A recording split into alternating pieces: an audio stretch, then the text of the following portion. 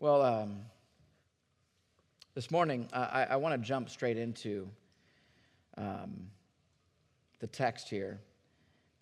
And because there's a bit we're going to cover, but we're really just continuing from last week. And I want to, as we go into it, what I love about this section here is that once again, Peter is going to remind the church. And he's going to say, I'm reminding you yet again. We need to be reminded all the time of these truths. And so as we look at, we're going to be jumping into chapter 3 here. We're going to be in verse 1, looking through verse 7. And then we're going to kind of leapfrog over some, and then we'll come back next week to some others. But I want to pray for our time in the Word, that the Lord would lead us into truth today, that He'd lead us into His Word, that His Word would be that light to our path that we need, and help us to not only just understand what's being said here, but also have it being pressed into our hearts. Let's pray. Lord, we thank you for your word this morning. We thank you that you've given it to us as a gift to be a guide to us and to give us even the power of the gospel to work in our hearts. We don't change on our own. We don't change just by simply understanding things logically, but we change by the power of the Holy Spirit working in us, the power of the gospel transforming us. Truth that renews our minds and changes us. And so we need that this morning as we open your word.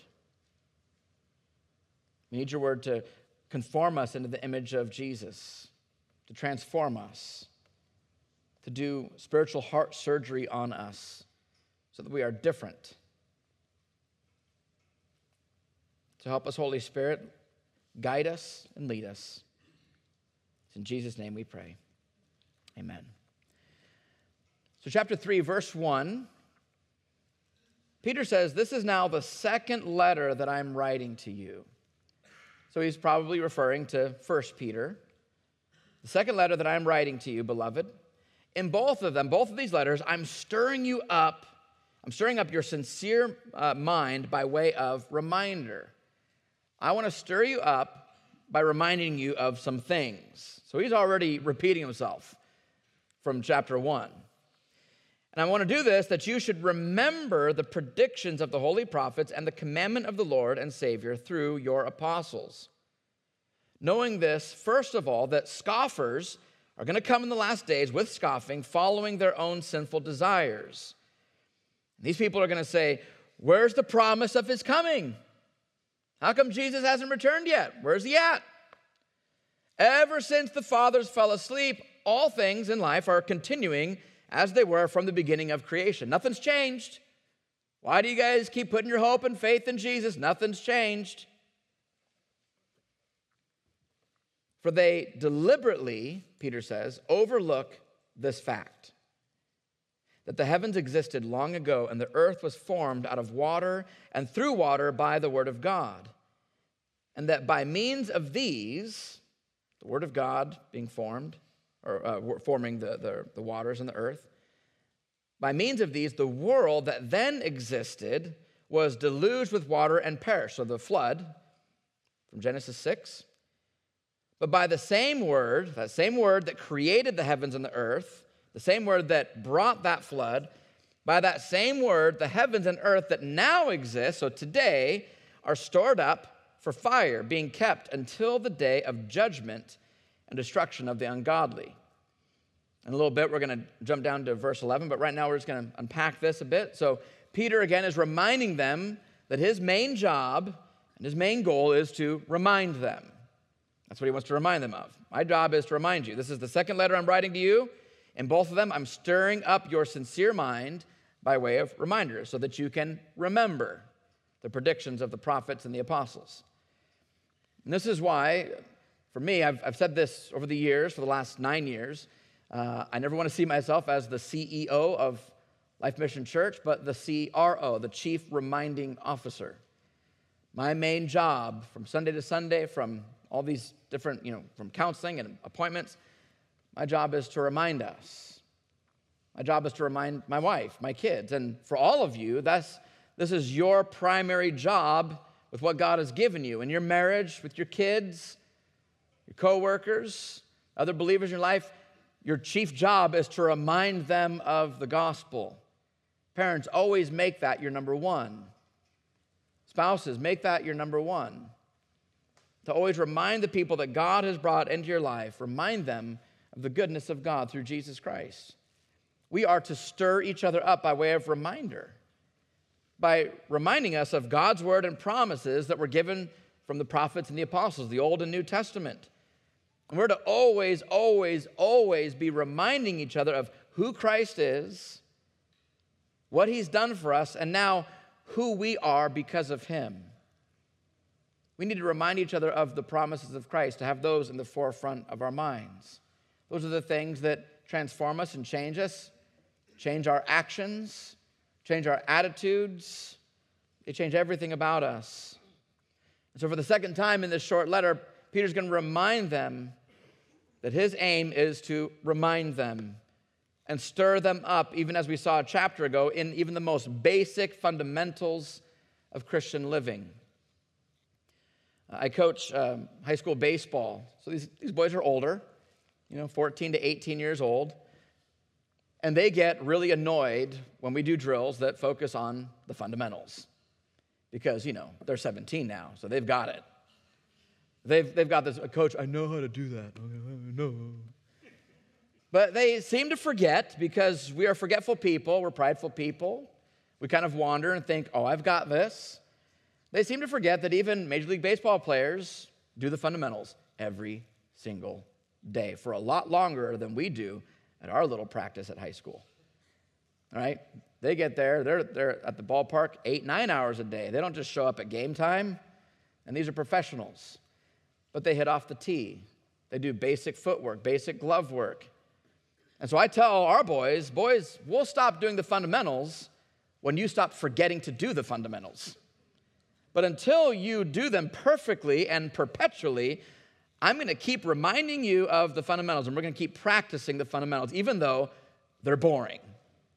They just want to do batting practice and just hit bombs all day. That's all they want to do. They don't want to do the fundamentals. But see, all of us, every single person, we all leak. And you know what I mean when I say that? It's like you're a balloon, right, with a slow leak. Or you got a tire with a slow leak, and you don't really notice it, but over time you go, hey, the tire's flat. When did that happen? Right? We leak slowly. We grow in maturity. We grow in patience. We grow in long suffering. We grow in our humility. We're doing pretty good, but there's a slow leak. We've left the door open a little bit, to use our kind of wall analogy from a couple weeks ago. Something snuck in, a little complacency, a little arrogance, a little pride, some of those things, a little bitterness. And so all of a sudden, that humility, that patience, that love, it just kind of slowly starts leaking, and we're shrinking. We don't really realize it, and we leak. So even though we've grown in this maturity, right? You're a 17-year-old bass player, not a 5-year-old anymore. You've grown, but we slowly leak because we leave the door unlocked. We let the air out slowly. And this is why Peter has said, I want to remind you, no matter how mature you are, this is from a couple weeks ago, no matter how mature you are, that you need to grow in and be consistent in the basics, which is what he pointed to, is virtue, knowledge, self-control, steadfastness, godliness, brotherly affection, and love. Christian, every single one of us needs to grow in these right now. Right now, we all need it. We all need these traits. These are the fundamentals of Christian character. And they're not the only ones. This isn't like the only things that Peter thinks are important. Paul has his own list of these kind of fruits of the Holy Spirit. Galatians 5:22-23. Paul says the fruit of the Spirit is love, which Peter also has that one in there. Joy, peace, patience, kindness, goodness, faithfulness, gentleness, self-control. Against such things there is no law. And even those lists, you combine Peter and Paul's, that's not exhaustive either. Yet these are the fundamentals, right? There's not just 2 or 3 fundamentals, right? To go back to baseball, there's not just hitting fundamentals. There's also fielding. There's also running. There's base running, right? There's not just like one set of fundamentals that Peter's focusing on. He's telling us we need to grow in all the fundamentals, the fruits of the Holy Spirit. And we would do well to always be reminded of these qualities so that we can grow strong in our character and our faith, working out our salvation with fear and trembling as we aim to confirm our calling and election, as Peter said. So, church, as I mentioned a few weeks ago, I'm never going to grow tired of preaching the fundamentals, because that is one of the jobs I'm called to do, to stir all of us up, myself included. I stir myself up for these things too. I labor over some of these things at times. To stir us up by way of reminder of these qualities, that no matter how mature you are, no matter how mature I am or think I am, we all need to grow in these fundamentals. That's why Peter is reminding them for the second time in this letter, this is my job. I want to remind you of these things. Now, one of the things he wants them to be reminded of, why he wants them to be reminded of these qualities, is to beware of scoffers that are coming into the world, because the world has no shortage of people who are going to scoff at or mock or make fun of or just shake their head at our faith and what Christ has taught. And this is everywhere. Everywhere. It was everywhere 2,000 years ago. It's everywhere now. And we're probably more aware of it now because now we've got technology, we've got the ability to see more of these scoffers and hear more of their voices, and their message grows faster than before because of technology. And it is growing, and it's going to continue to grow. We have to continually prepare ourselves more and more. Prepare ourselves as we remind ourselves with gospel truths. That's how we prepare ourselves, to remind ourselves, bury gospel truths in our minds over and over and over again. We have to be stirred up by way of reminder of our need to grow in these fruits of the Holy Spirit. And we need to grow in those fruits of the Spirit because false teaching is all around us. And that false teaching is going to tempt us in all kinds of different, various ways. As we saw a couple weeks ago, they're crouching at our hearts. They're finding where that leak is. They want to look for where that unlocked door is. That's what they're looking for. Looking for a desire in your heart that they can feed, a need that they can fill, an idol, a frustration, some bitterness, some kind of lust of the flesh or lust for financial freedom or relief, some kind of lust for sexual satisfaction or vindication or for acceptance. Anything to take our love, our dependence, our devotion, or our trust away from God and His ways. We've looked quite a bit at those different types of false teachers and versions of false teachings that we tend to fall for. Today we're going to look at a specific attack that Peter focuses on. Looking at verse 3 again, he says about the specific group of mockers, he says, knowing this, first of all, that scoffers will come in the last days with scoffing, following their own sinful desires. And they're going to say, where's the promise of His coming? Ever since the fathers fell asleep, all things are continuing as they were from the beginning of creation. They're mocking. They're saying, where's your God? Look at the world. Look at what's going on in the world. Where is He? You claim that this God is involved and He cares and He loves. He's going to return. Yet all the church fathers, they're probably specifically talking about the church fathers, maybe also the prophets. But the scoffers are saying in general, the people who prophesied this, they're all gone. Nothing's happened, so what's going on here? But it's a great point that Peter's making here. He's pointing out that though there will be many scoffers who just want to look at Christians and think we're just wackos, people are going to mock and say, where's this invisible God of yours, this imaginary friend you have? The world's been going on for thousands of years. Nothing's changed. We've never even seen Him. This Jesus guy says He's going to come back, so where is He? You guys are just crazy. You guys realize you're crazy? You guys are foolish. And though when they make that argument, that point, they feel like they've succeeded in their little game of gotcha, but Peter says they overlook this one fact. They deliberately overlook this one foundational truth. And this can oftentimes be an inroad for us, even for positive engagement. But it's very least something that we can remind ourselves to strengthen our own self when we start kind of believing some of this kind of mocking and scoffing. Peter points to the simple truth of creation. creation is something that, if you really honestly consider it, it's an inescapable point that must be addressed. I'm not saying that a conversation between a Christian and an atheist or an evolutionist is going to be easy. I'm not saying that, or that it'll be necessarily a slam dunk if you just bring, oh, what about creation? That's not usually how it works. However, Peter is saying that they deliberately overlook that because it's some pretty big evidence that you have to be very creative with if you want to try to ignore it. So think about this in this way, and this isn't a perfect example, but in a criminal investigation or a court case, physical evidence is of monumental importance, to have physical evidence. Circumstantial evidence is kind of more vague. It's more like potential. It's not very rock solid in a criminal case. So here's an example. Let's say there's a crime that's committed here at Classical Academy. Classical Academy had C.H. Spurgeon's personal Bible here in one of the classrooms on loan, and it went missing. And it went missing on a Sunday around 12:30 p.m. Now, of course, I was in the building. I've got keys. The circumstantial evidence shows that I might be the culprit. It's very true. I might be the culprit. I had the means. Right, I've got keys. I had the opportunity. I'm always here on Sunday afternoon. And I've got the motive. I'd like a copy of Spurgeon's personal Bible. So people can hear those things, that circumstantial evidence, and say, wow, that makes a lot of sense. It must be Joby. I mean, look, he's got all three things there. It must be him. So Peter's saying these scoffers come in with circumstantial evidence. Where's God? He hasn't returned, and he said he would. Look, the world's the same. Life moves on. Clearly this means Jesus is not God, and God is not real. You can't even see him in the first place. And then people hear that and say, wow, that kind of makes sense. Where is Jesus? It's been 2,000 years.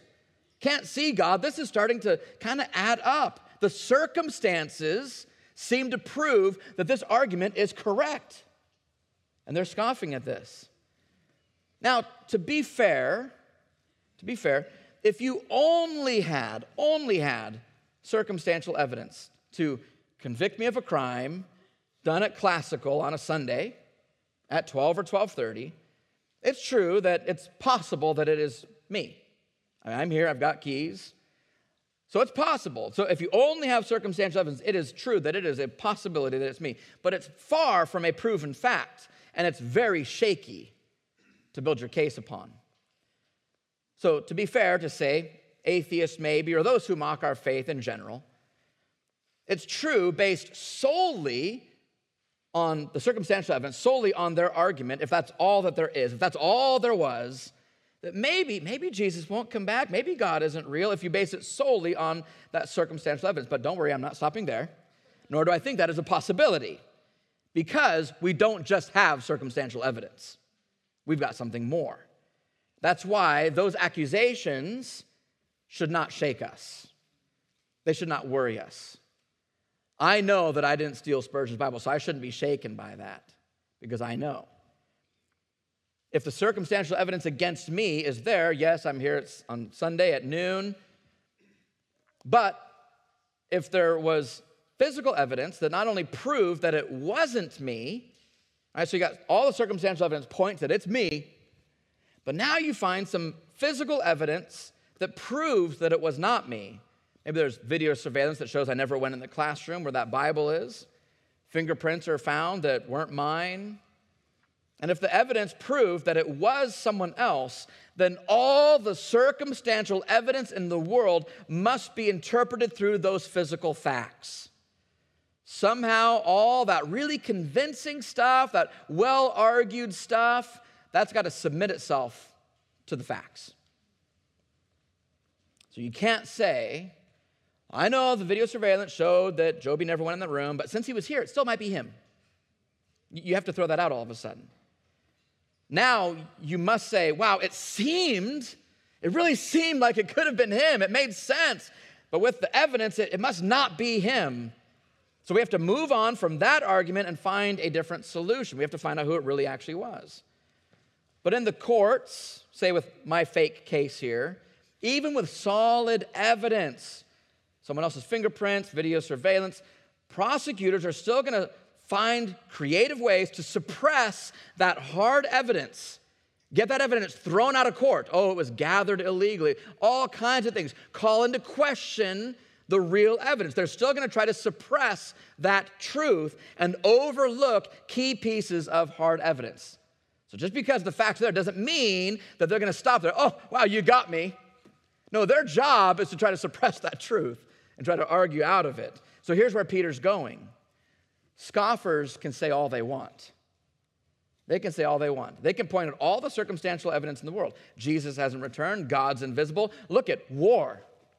Look at death, pain, atrocities, cancer, rampant sin in the world. Lots of circumstantial evidence that God's not involved. God doesn't care. God's not real. But, Peter says, they purposely overlook this one fact. This one crucial piece of physical evidence that God exists. And Peter says, just look around. Look at creation. Look at this creation of life, of love. Did love just appear out of nowhere? Like, you guys have been in love with a spouse or your kids. You think that just came to existence magically? We think of love, we think of the affection we have for each other. You think of just things like oxygen, like we just have this perfect environment where we can live and thrive. Our complex bodies, how an eyeball works. The fact that these bodies are like 90% water and yet we're walking around. I mean, that's the weirdest thing. I feel like we should just look like water beings or whatever, but that we run off impulses of electricity. Even though we're 90% water, we run off impulses of electricity that pumps a heart. How nothing suddenly just exploded. So we got nothing, and it suddenly just exploded and became something. And how these random new single cells eventually evolved into these complex machines that even know how to have a deep care and love and affection for each other, to become self-aware of morality and a higher power. That's a big fact to overlook right there. You got to work really hard to make that one go away. Church, the physical evidence is here. Creation proves that God is real. And so somehow all of that other circumstantial evidence that makes us wonder, where is God in all of this stuff? All that circumstantial evidence must bow and submit to this physical evidence.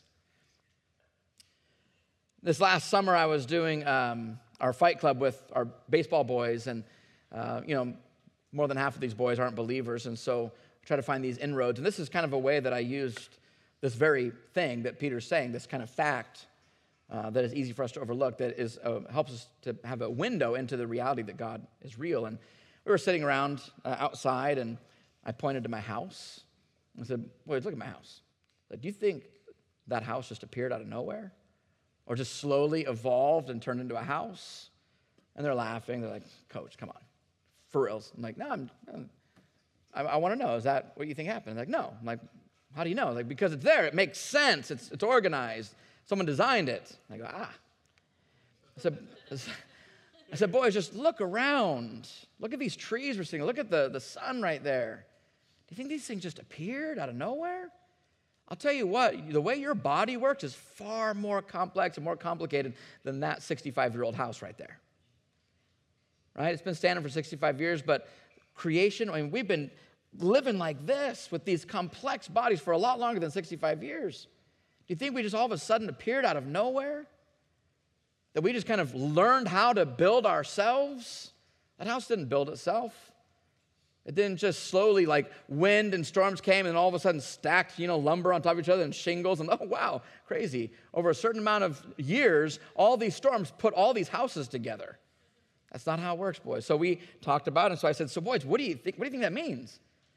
And from their own mouths, not from my mouth, from their own mouths, they're going, well, it seems like someone must have created all this. I'm going, yeah, someone did. Now, if that's true, what do you think that means? And we kind of talked a little bit, and someone eventually said something like, we should probably pay attention to him. I'm going, ooh, yeah, bingo. That's what Peter's talking about here. If you can somehow, and I know it's not that simple, a lot of people have gone 40 years just having a wall up with this kind of stuff. But that's kind of his point he's making. If we can even appeal to the most simplest facts, that can be an inroad even into conversations. R.C. Sproul, however, says, and this is the reality that we deal with people who have hardened their hearts towards this, people tend to have selective memories. They remember what they want, but they forget what they want to forget. So it's not simply the words of the prophets and apostles that the scoffers forget, but it's the very power of God over creation. That's why we suppress truth, because we don't want to submit to the power of God. We want to live by our own power, our own intellect, our own set of morals and values. This is why we suppress the truth. Now, Paul addresses the same kind of overlooking. This is a big section of Scripture we're going to read through. So if you have your Bible, I'd like you to open up to Romans chapter 1, verse 18. Paul used some very similar language as Peter. Romans chapter 1, starting in verse 18, Paul says, "The wrath of God is revealed from heaven against all ungodliness and unrighteousness of men, who by their unrighteousness they suppress the truth." They push the truth down. They say, I don't want to deal with that truth. No. No, don't tell me about that. I don't want to hear about that. They suppress the truth. I don't care about the evidence. I'm going to suppress the truth. Verse 19, "For what can be known about God is plain to them." God has made himself known. Just look at creation. "Because God has shown it to them. For his invisible attributes." So there's an acknowledgement. God is invisible. Yes, we know that. That's the circumstance we're living in. God is invisible, but his invisible attributes, namely his eternal power and divine nature, have been clearly perceived ever since what? The creation of the world, in the things that have been made. So you look around, just like Peter saying, look around, God has made himself known very clearly. There's no excuse. It's there. Look at the house. It didn't get there magically. Right? So this has been clearly perceived ever since the creation of the world in the things that have been made. So, therefore, then, they are without excuse. For although they knew God, they knew that he's out there, they did not honor him as God or give thanks to him, but instead they became futile in their thinking, and their foolish hearts were darkened. They claimed to be wise, but they became fools, and exchanged the glory of the immortal God for images resembling mortal man and birds and animals and creeping things. Started worshiping nature and creation, their own bodies, rather than worshiping God. So therefore, because of that, because they hardened their hearts towards God, chose to suppress truth and ignore him, therefore God gave them up. He said, "That's what you want? I will give that to you." He gave them up in the lust of their hearts to impurity, to the dishonoring of their bodies among themselves, because they exchanged the truth about God. They suppressed that truth and exchanged it for a lie, and they worshiped and served the creature rather than the Creator, who is blessed forever. Amen. So for this reason, God gave them up to dishonorable passions. For their women exchanged natural relations for those that are contrary to nature. The men likewise gave up natural relations with women and were consumed with passion for one another, men committing shameless acts with men and receiving in themselves the due penalty for their error. And since they didn't see fit to acknowledge God, they suppressed that truth that God exists. God gave them up to a debased mind to do what ought not to be done. Now, in verse 29 and forward, there's a list. We're going to come back to this list a bit later, but I want to read through this list. And the way that some of these sins are grouped together, I just want us to think about this, because when we think about people who suppress the truth, we usually think about the worst of the worst out there. We usually are thinking about the other people, those people out there. But I want to look at this list because all these people have somehow exchanged the truth of God for a lie. And this is what we do when we leave the door open, we start believing some of these false teachings in our lives, some of these things that lure us. We start exchanging truth for a lie. We suppress the truth of God and we start going after an idol. We start going after what our flesh wants. So, oftentimes we look at this and we think of the most extreme sins, but I want you to see that all these people are suppressors of truth. So they were filled with all manner, not just the worst kind of manner, not whatever, but all manner of unrighteousness, evil, covetousness, and malice. They're full of envy. Have you ever envied? You ever wanted something you didn't have? Wanted something that someone else had? They're full of envy, murder, strife, you ever caused problems? Problems in relationships, in your marriage, division, animosity, deceit. Have you ever lied or not been forthcoming about something? Maliciousness. They're gossips and slanderers. Right? We don't really think too much. It's not a big deal. Gossip and slander is wicked before the Lord. They're haters of God. They're insolent. Insolent means to have a rude or arrogant lack of respect. They're haughty, prideful. They're boastful. They're inventors of evil. They're disobedient to their parents. Kids, I want you to hear that clearly. It is important for you to honor your parents, because in doing so, you honor the Lord.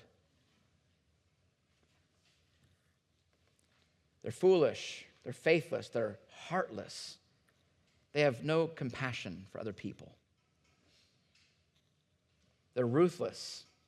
They have no empathy or care for others. They're just ruthless. They don't care what you think. They don't care how you feel.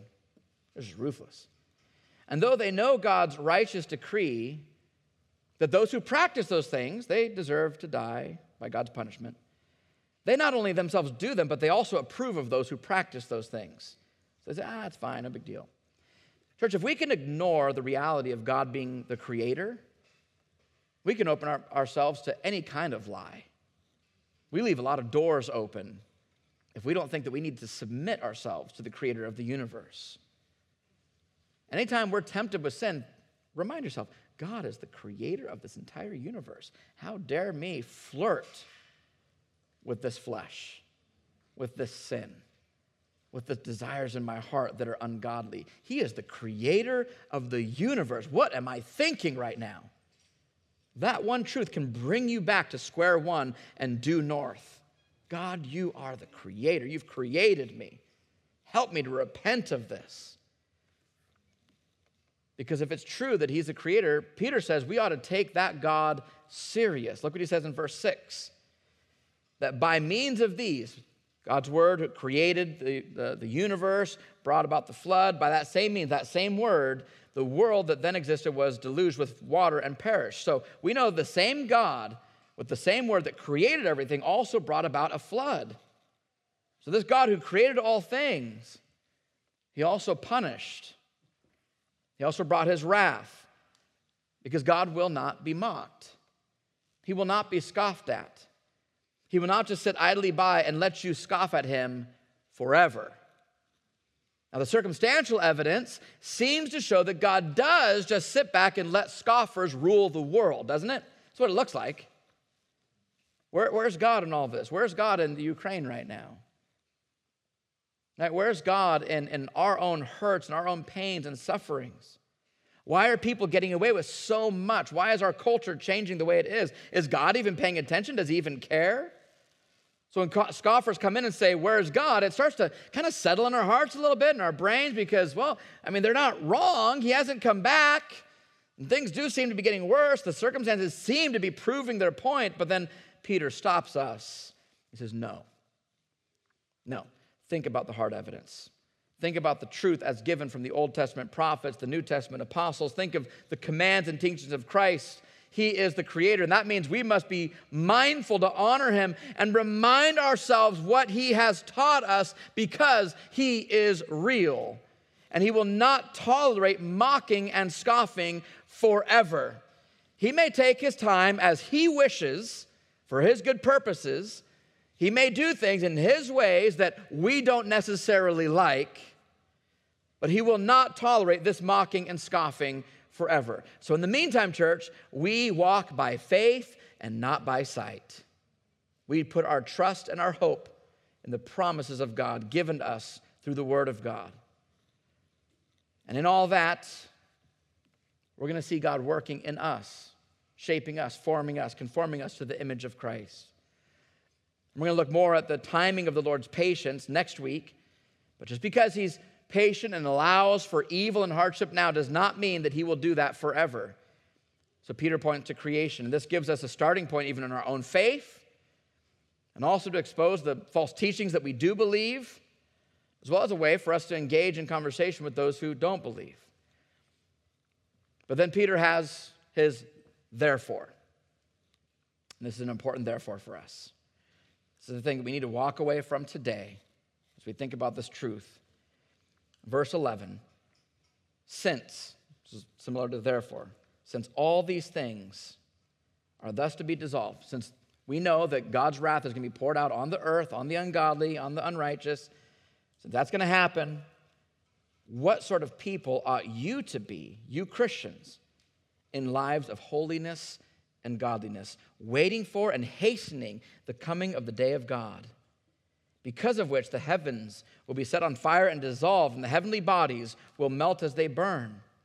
But according to his promise, we are waiting for new heavens and a new earth in which righteousness dwells. Amen. Peter continues, and he says, since we know that God's wrath will eventually bring justice, the scoffers will be silenced, the mockers will be put down, God's wrath will eventually bring justice, and he will bring it upon this earth. All wickedness on the face of the earth will be destroyed by the fire of God's wrath. This ought to cause us to stand at attention and not just get lazy, not ignore the fundamentals, not argue back at coach, right? We say, yes, coach, yes, coach, yes, coach, right? We look at God's word. We look at Peter, say, yes, Peter, okay, Peter, yes, we're going to grow in those things. He says, since this is all true, that this destruction is going to come, he says, what kind of people should you be then in holiness and godliness while we wait in hope for the coming of Christ? We don't give up our faith and say, gosh, maybe they're right. Maybe Jesus isn't coming. No, we know he's coming. So what are we going to do in the meantime? What are we going to do as we wait for his coming? His coming may or may not come in our lifetime. We hope it does. But if we call ourselves Christians, we know that our future is good and it is sure. And our inheritance is, as Peter told us in his first letter, it's undefiled. It's unfading. It's imperishable. It's kept in heaven. That same heaven that we're awaiting with all of its righteousness, that our future, our inheritance is kept in that heaven where it awaits us. Verse 13, according to his promise, we are waiting for a new heavens and a new earth in which righteousness dwells.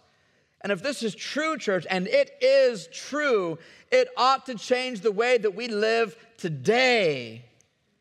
How many of you guys ever been on a vacation? How many of you guys want to go on a vacation? Okay. More hands are raised for that question. When you go on a vacation or when you have, do you just do life as usual? You go to work, you kind of do your same routine? Or as it gets closer, do you kind of change up your habits, your pattern, your day-to-day, and your schedule? Right? You change, right? You start packing, you start thinking, you start tidying up things. You get people to maybe come over and help with your dog or help with your garden or whatever it is. You start making plans. You're doing things. You're researching where you want to go when you get there, what you're going to do on day one and day two. You are planning. You're living for the future, right? Not just reacting, but you're living for the future. That's what we do. We do that for vacation. We do that for retirement. We don't just live life as normal like there's nothing in the future. We start making plans. We make changes. We have a different approach to our week and our month. If you are a believer, we live for the future. We live with the hope of heaven where all righteousness dwells. That is at the forefront of our minds. We've been set free by Christ. Our future is good. Now, you've been called to a life of freedom, but that does not mean that we have the freedom to act like non-believers in this world. That's not what this freedom gives us. Peter's saying that we are to be fully convinced and reminded in our hearts and our minds of the gospel and what Christ has done for us, because scoffers will be on the prowl. False teaching, worldly pleasures will be seeking to lure us away from finding our identity and our passion and our contentment in Christ. They're going to seek to make us ineffective. They're going to cause us to focus on secondary issues, worldly things, worldly pleasures, drawing our attention away from Christ and onto these other things that just don't matter. They want to make us ineffective, looking for worldly gain, for distractions. But this world is passing away. And we are to be salt and light in this world because God's wrath will not be mocked forever. And there are people in this world that need to know of the love of Jesus Christ. We can't change their hearts. We can't open their eyes, but we can tell them about the love and grace of Jesus Christ. We can cast seed and water, and then we can ask God by his grace and mercy to give increase. That is what we are to do. So this also means that because he is delaying, and he has delayed now for a couple thousand years, he's giving us more time. Because he's given us more time, we need to be the ones to take advantage of that time. Every moment, every day that he gives us, we ought to be living the lives that we should so that we can be effective and active ambassadors for Christ as long as the Lord allows. Using every moment that we have to glorify him, to spend our life, to pour ourselves out as a drink offering. So we are not free to live and act as the world does. We must not, as Romans 1 and Galatians 5 tells us, we must not exchange the truth of God for a lie. We must not suppress the truth, give in to sexual sin, idolatry, enmity, strife, causing problems, jealousy or envy and rivalry, dissensions, division, drunkenness, lies and deceit, gossip and slander, being rude and insolent and ruthless or heartless, prideful and arrogant, disobeying our parents, unsubmitted to God-given authorities, uncompassionate and impatient. But rather we must put on growing in our maturity, put on virtue and knowledge, but knowledge that has self-control, as Peter says, steadfastness, joy, peace. We have to put on kindness and goodness, gentleness, humility, meekness, believing the best of others, being hopeful, being eager to bless even our enemies, being generous, not just with our money, but with our words and our actions. And church, this is a very tall, and I'd even say impossible task for us to do this. How many of you have mastered this? How many of you mastered, because those are the fundamentals right there. How many of you guys have mastered the fundamentals? How many of you mastered even just one of those? I don't do any of those perfectly. I always have to go back to the fundamentals. None of us have mastered this. We all need to grow in our faith and our sanctification. And with great humility and dependence, we must come to God and ask him for the Holy Spirit to work the power of the gospel in our hearts. Because without the power of the living gospel, we're going to be stuck in our fleshly ways and thinking like a dog that returns to its vomit. We're just going to continue in our ways just as the world does, as if God is not going to return in all of his power and glory. But this is not what we do. We, church, we press in because we know our future is good.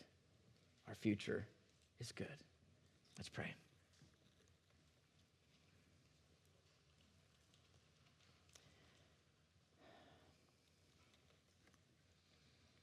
Lord, we are amazed at the patience and the love that you show us. We see that list in Romans chapter 1, and it pierces our hearts. We see nearly all, maybe all the sins listed there. We've committed them all. And even as Romans 1 says, we know that those things deserve death. And here you are. You love your enemies. You loved us while we were still sinners. You sent your Son to die for enemies, the unlovable, the ones who deserve to be rejected, the ones who deserve the very wrath that we just read about, to have your wrath poured out upon this earth. We deserve to be one of the hundreds of thousands or millions that died in that flood. But yet, God, you've given us mercy. You've shown us your grace.